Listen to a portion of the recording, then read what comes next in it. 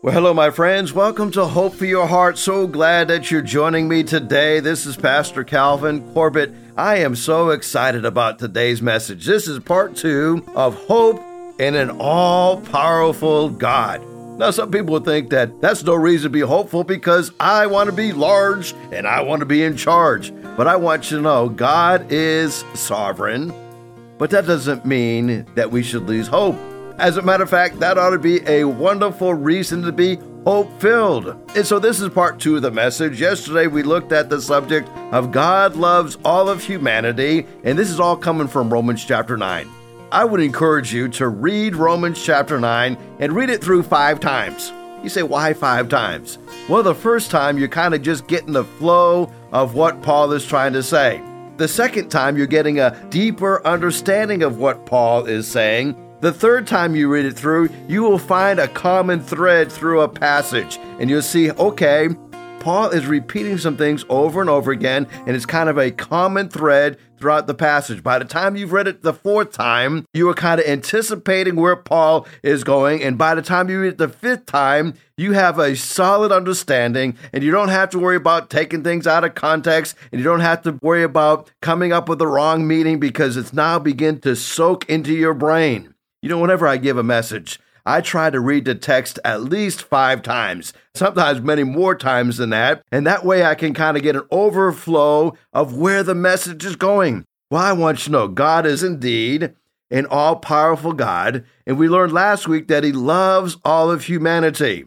Even though we put up our feeble resistance and try to blame God for a whole lot of things, Paul asked the question, which is a rhetorical question, who is able to resist His will? You can't resist His will. His will is more powerful than our will. Now listen, I know you think you're a strong-willed person, and I think I'm a strong-willed person, but my will is no match for the power of God. His will is all-powerful. And so He's patient with us. Even though we have these feeble resistance, He's also patient with us in our faulty arguments. Now think about this. It's pretty audacious for me to tell somebody else how they should live their lives. It's pretty audacious for me to be able to tell God how I should run my life because God is the one that created me. Paul says, who are you as a human to talk back to God? You know, whenever you create something, you create it with a purpose. And our founding fathers understood something about how God created us. As a matter of fact, the founding fathers used what they would call the design by nature, that we are designed by nature, really we're designed by God, and there's certain ways of doing things, right? And we're endowed with inalienable rights given to us not by the government, but by our Creator. That's talking about God. And so Paul says, who are you as a mere human to talk back to God? You know, we create something. We create it and design it to operate a certain way. And when it operates outside of that design, there's going to be a problem. For example, you think about your car. Your car has oil in the engine. When I was growing up, my dad used to always tell me, hey, don't worry about running out of gas. Worry about running out of oil. Hey, listen, if you run out of gas, your car's going to stop on the side of the road, but you can put more gas back into it and you're back on the road again. But if your car runs out of oil and that engine seizes and it stops, it doesn't matter if you try to fill it back up with oil again. The damage is done. It's going to stop. The same is true with us. Listen, God created us a certain way, and He wants us to live a certain way. He will be very patient with our faulty arguments, but He designed us. And then we learned, thirdly, that God also designed us to fulfill His purpose. His purpose, not our purpose. Paul says that we have no right. I mean, what does that lump of clay, he didn't have the capacity or the right to tell the potter how he ought to make him. That clay is at the mercy of the one who is forming that clay. And then we learned that God loves us so much that He exercises His options. And we looked at this debate of whosoever will versus He chose us. Now, this is what is called the doctrine of election. or the doctrine of predestination. Now, I want you to know that God did not predetermine anyone to be separated from him. He predestined us to be sons of God, children of God. He predestined us to be part of his family. So maybe you're talking to somebody, and this happened to me one time. And so I was talking to this guy, and this guy says, well, how do you know that I'm part of God's elect? Well, obviously, this guy had done some studying. And I said, well, let me ask you a question. Do you trust Jesus Christ as your Lord and Savior? Do you believe that he died on the cross, that he was buried, that he rose again 3 days later? And he said, no. I said, well, if you don't believe that, you are not part of God's elect. Well, he got a little offended. He says, that's not fair. You're setting yourself as part of the elect, and I'm not part of God's elect. I said, well, let me ask you a question. Jesus died on the cross as an atonement for your sins. He was buried and he rose again 3 days later. Will you put your faith and trust in him? And he says, no, I won't. I said, well, then you're not part of God's elect. I said, do you want to be part of God's elect? Just receive this free gift of salvation and you'll be part of God's elect. You see, we have an awful lot of an opportunity here to receive the free gift of salvation. Whoever calls upon the name of the Lord shall be saved. Paul spends the next chapter talking about it's with the heart that we believe and with the mouth that we profess our faith and we are saved. Now that guy understood something. He understood what Scripture says, but he didn't understand there was 18 inches between his mouth and his heart. You see, God begins to convict us in our hearts. That's where conviction takes place. And then with our mouth, we profess and we are saved. So it takes that profession of the mouth, but it also takes the heart being under conviction. Anyone who believes in him will never be put to shame. And Paul says this is available to everybody. There's no difference between the Jews and the Gentiles. The same Lord is the Lord of all, and he's going to richly bless all who call on him. Well, we got a third point that we need to cover. But I want to talk to you about this matter of God's mercy. You know, grace and mercy. It takes both for salvation. God's mercy is available, but it's not automatic. It's available, but he never imposes it upon us. God's mercy is available, but it always will change us. One of the ways that you know that you have received the mercy of God is that you are merciful, and it has changed your life. Now, that doesn't mean you don't struggle with bitterness. As a matter of fact, I was reading the story of a pastor who has passed away, Pastor Paul David Youngie Cho. He passed away in September of 2021, but he was the pastor of the largest church in the world. It's over there in Seoul, Korea. Several years ago, as his ministry was becoming international, he said to God, I will go and preach the gospel everywhere except Japan. Why? Well, he hated the Japanese. He had a deep loathing for them because these Japanese troops had done a terrible number on the Korean people in World War II. In fact, members of Pastor Cho's own family during World War II were brutally abused by the Japanese. And so in Pastor Cho's mind, the Japanese were like the Ninevites to Jonah. You remember how much Jonah hated the Ninevites? When God called him to go preach to the Ninevites, the reason he didn't want to go is because he knew that God was going to be merciful to those Ninevites. And in Jonah's mind, the Ninevites didn't deserve God's mercy.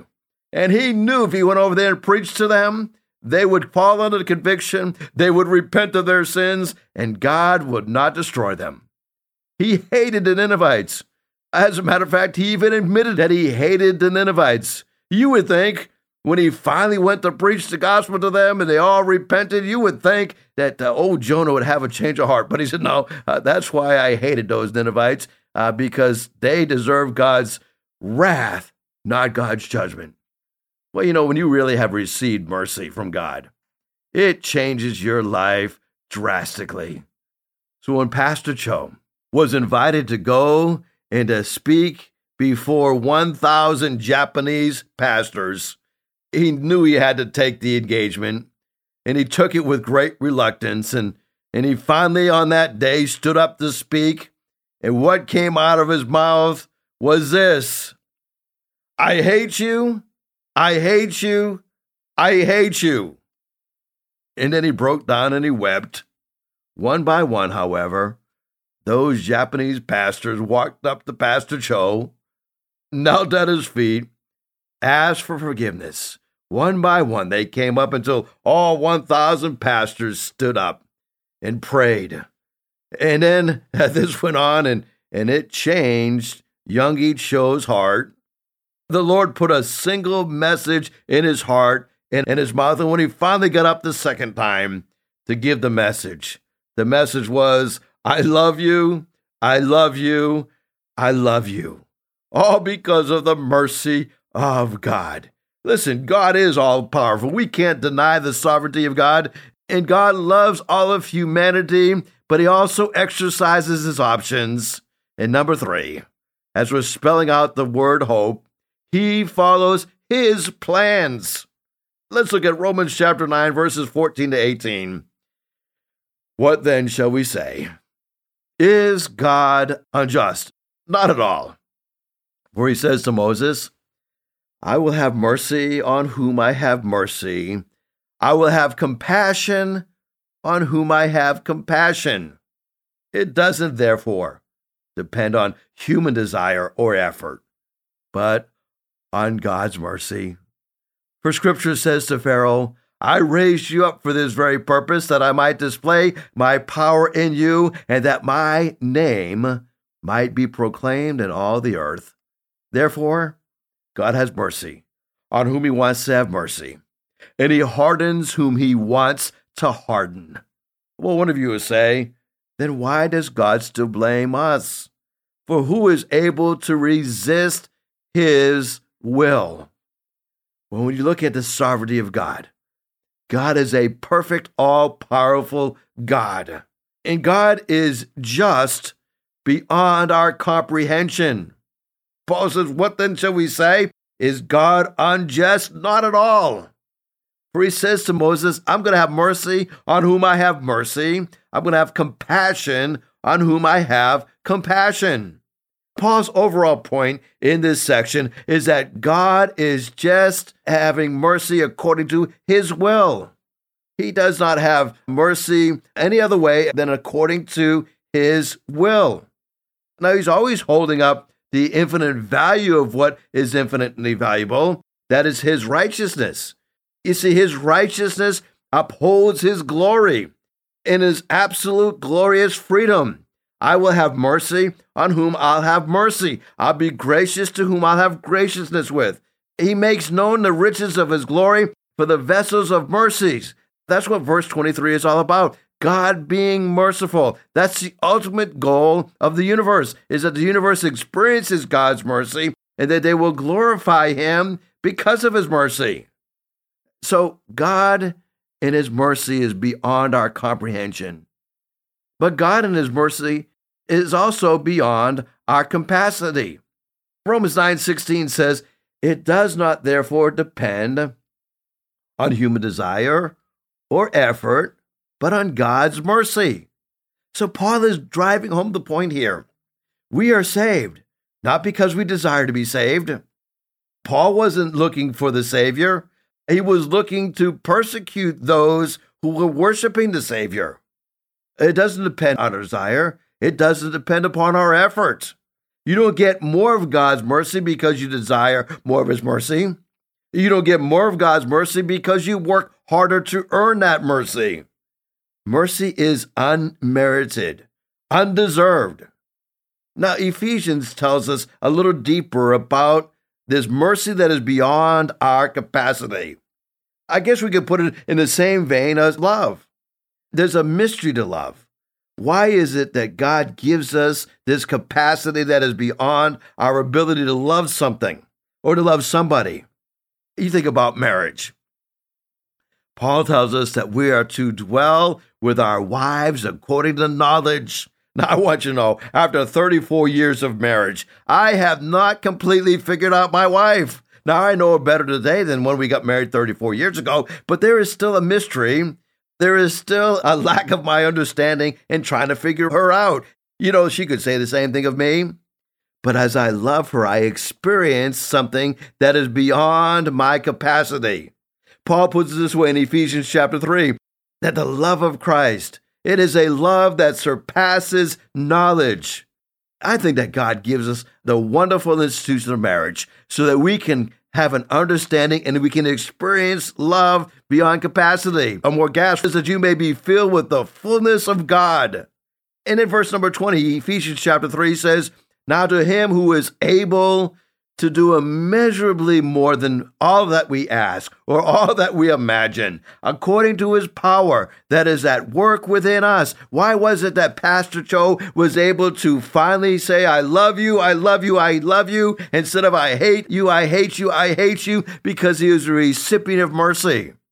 You see, mercy does what nothing else can for us. It does what knowledge can't do for us. Mercy gives us something that is beyond our capacity, beyond our power. I want you to know that God is also knowledgeable beyond our experience and beyond our choice. Do you know that Jesus had to die for our forgiveness? If there was another way, don't you think that God would have come up with it? Let me tell you a story that might make this clearer. You might be listening to me in a car or in a truck, and you might be cruising down Interstate 64 right now. Well, let's say that you're driving home and you're cruising, man. You're moving along. You're up there on the Easy Pass Express lanes, and let's say that you're going 105 miles per hour. I mean, you're flying, and you get busted. And the police officer, he caught you on radar, and he's pulled you over, and they've impounded your car, and he brings you straight to the courthouse so that you will immediately face the judge. Well, the good news is that you're in the county in which you live, and the county that you got busted in just happens to be the county in which your dad is the judge. So you're thinking, man, this is golden. Because you know that your dad, he really loves you. And you think, well, he loves me so much, he's going to let me off the hook. Everything's going to be fine. But just as you begin to enter into the courthouse, you remember something else about your dad. You remember that your dad is a really good judge. I mean, he's a just judge. He never punishes the innocent. He always punishes the guilty. And he's a good and he's a just judge. Well, now, all of a sudden, you're getting a little nervous. Which is going to win out? Your dad's love for you or his justice? I mean, here's your dad, and he loves you, so he'll want to do good to you, but he's a good, he's a just judge, and he's also going to have to follow through with the law and also going to have to render a just verdict. And so they listen to your case, and your dad listens to the case, and there's no doubt about it, you are guilty. I mean, the radar has been calibrated. The police officer was an eyewitness to you speeding, and you have no leg to stand on. You are guilty. What do you think the judge is going to do? Which would win? Love or justice? Well, it's hard to know what he might do. But let me walk you through a scenario that shows how he might solve the dilemma. You stand before your dad, the judge, and he says, now, son, this officer says you were going 50 miles an hour over the speed limit. And how do you plead? You would say, guilty. Yeah, that's a good idea. Claim that you're guilty. You're guilty. And so your dad takes the gavel, declares you guilty, and then he gives you the charge. Here is the charge. You can either pay a $500 fine or 10 days in jail. Well, you say, I don't have $500, Dad. Judge, Your Honor, I don't have $500 and I really don't want to spend 10 days in jail. The judge has declared the verdict. You can't pay. You don't want to go to jail and you don't have $500. Your dad, because he's a loving and a just judge, does something most unusual. He takes his robe off and he excuses himself and he comes down to the lower level and he goes and he grabs his briefcase. He snaps open his briefcase and takes out his checkbook and he writes a $500 check to the court and he signs it. The payment has been paid in full. Your dad paid the penalty for you. Oh, he declared you guilty. There was no doubt about it. He could not withhold justice, but he also paid the fine so that you could be set free. Listen, God loves humanity. He exercises his power. He follows through with his plans, and he is the one that determines what equality is. Letter E. Equality is found in the justice of God. Romans 9, beginning at verse number 30.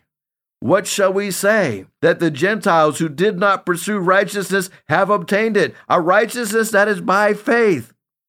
But the faith of Israel, who pursued the law as the way of righteousness, have not attained their goal. Why not?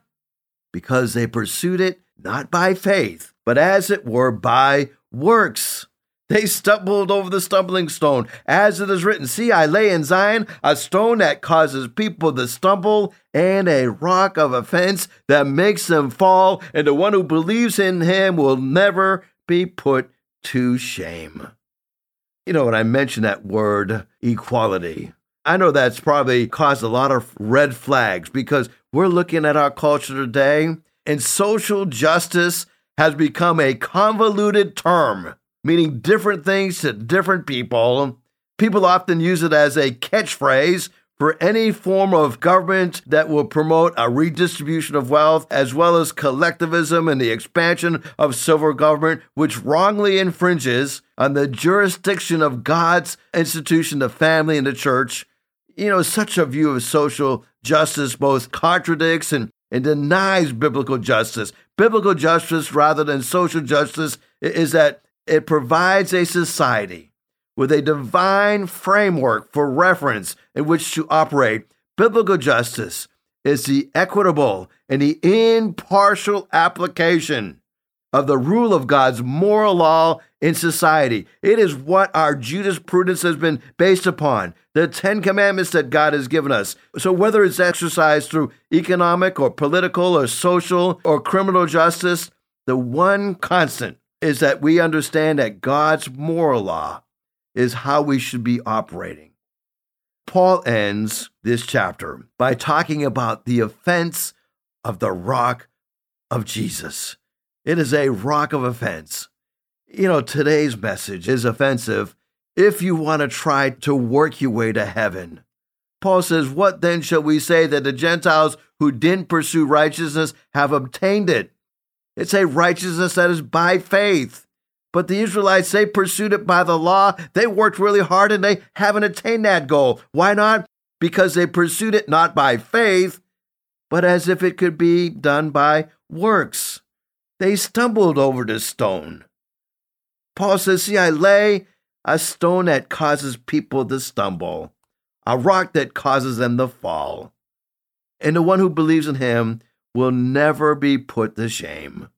Oh, but I want you to know, for the believer, if you put your faith and trust in Jesus Christ, he is the rock of your salvation. Psalm 18 says, the Lord is my rock and my fortress, my deliverer, my God, my strength in whom I trust, my butler, and the horn of my salvation, and my high tower.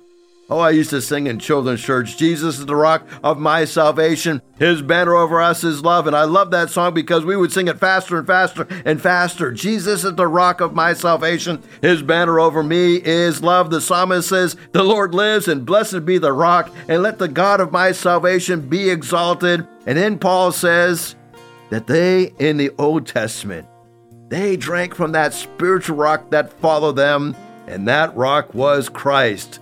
Oh, Jesus Christ is the rock of our salvation. If you've never put your faith and trust in him, why not today? Why not right now? call upon the name of the Lord, and be saved. Oh, thank you so much for listening today. Hey, Easter is coming. Love to have you come and worship with us on Easter Sunday at 7, 8:30, or 11. Easter egg hunt right in the middle of the second and third service. Thank you so much for joining me today. If I can help you, shoot me a quick text, 252-267-2365. Thank you again. This is Pastor Calvin Corbett, 252-267-2365. God bless you. Have a great day. If you'd like to hear this broadcast again, you can have a free download at buzzsprout.com/1890557, or you can listen on Amazon, Spotify, Google Podcast, and Apple Podcast.